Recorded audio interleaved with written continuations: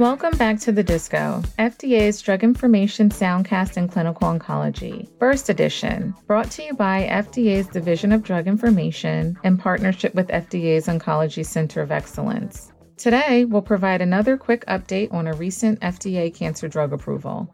On April 5, 2022, the FDA granted accelerated approval to alpelisib, brand name Vijoice, for adult and pediatric patients 2 years of age and older with severe manifestations of PIK3CA-related overgrowth spectrum who require systemic therapy.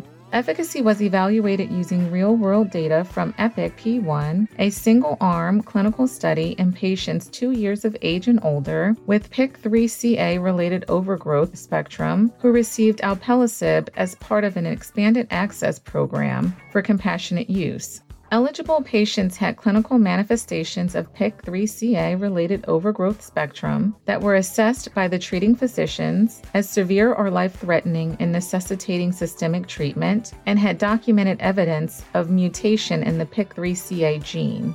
The efficacy of alpelisib was evaluated in a total of 37 patients with at least one target lesion identified on imaging performed within 24 weeks prior to receipt of the first dose.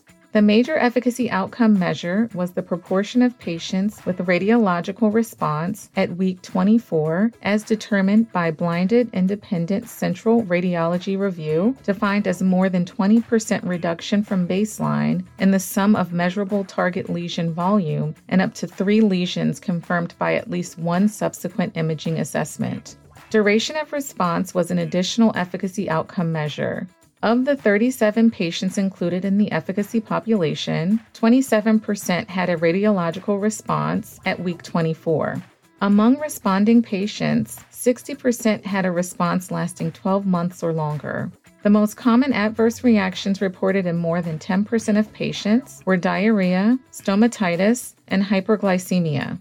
This review used the Real-Time Oncology Review Pilot Program, which streamlined data submission prior to the filing of the entire clinical application, and the Assessment Aid, a voluntary submission from the applicant to facilitate the FDA's assessment. Full prescribing information for these approvals can be found on the web at fda.gov/drugs@fda.